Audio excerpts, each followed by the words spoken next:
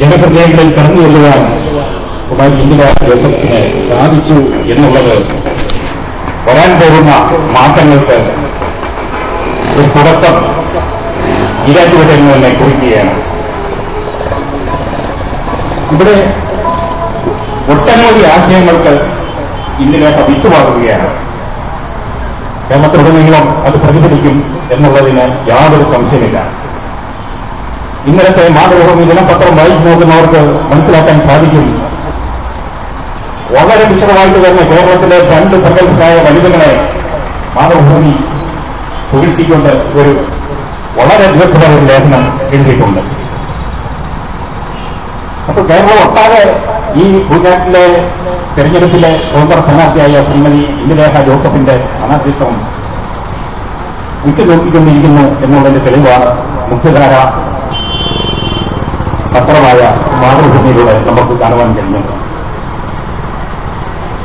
നമുക്കറിയാം, ലോകത്തെ മാറ്റിമറിച്ച വ്യക്തിത്വങ്ങളുടെ ഉടമ ആയിരക്കണക്കിന് ആൾക്കാരുടെ പിന്തുണയില്ലാതെ ഒറ്റയ്ക്കും വളരെ കുറച്ച് ആളുകളുടെയും സപ്പോർട്ടോടുകൂടി എല്ലാവരുടെയും പേരുകളൊന്നും എടുത്തുവരുന്നില്ല.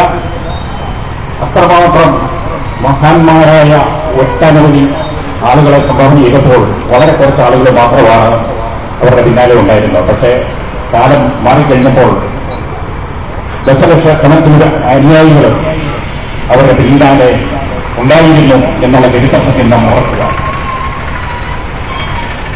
എന്താണ് നിയമസഭാ തെരഞ്ഞെടുപ്പ് കൊണ്ട് ഉദ്ദേശിക്കുന്നത് എല്ലാവർക്കും അറിയാം. കേരളത്തിലെ 140 നിയോജക മണ്ഡലങ്ങളിൽ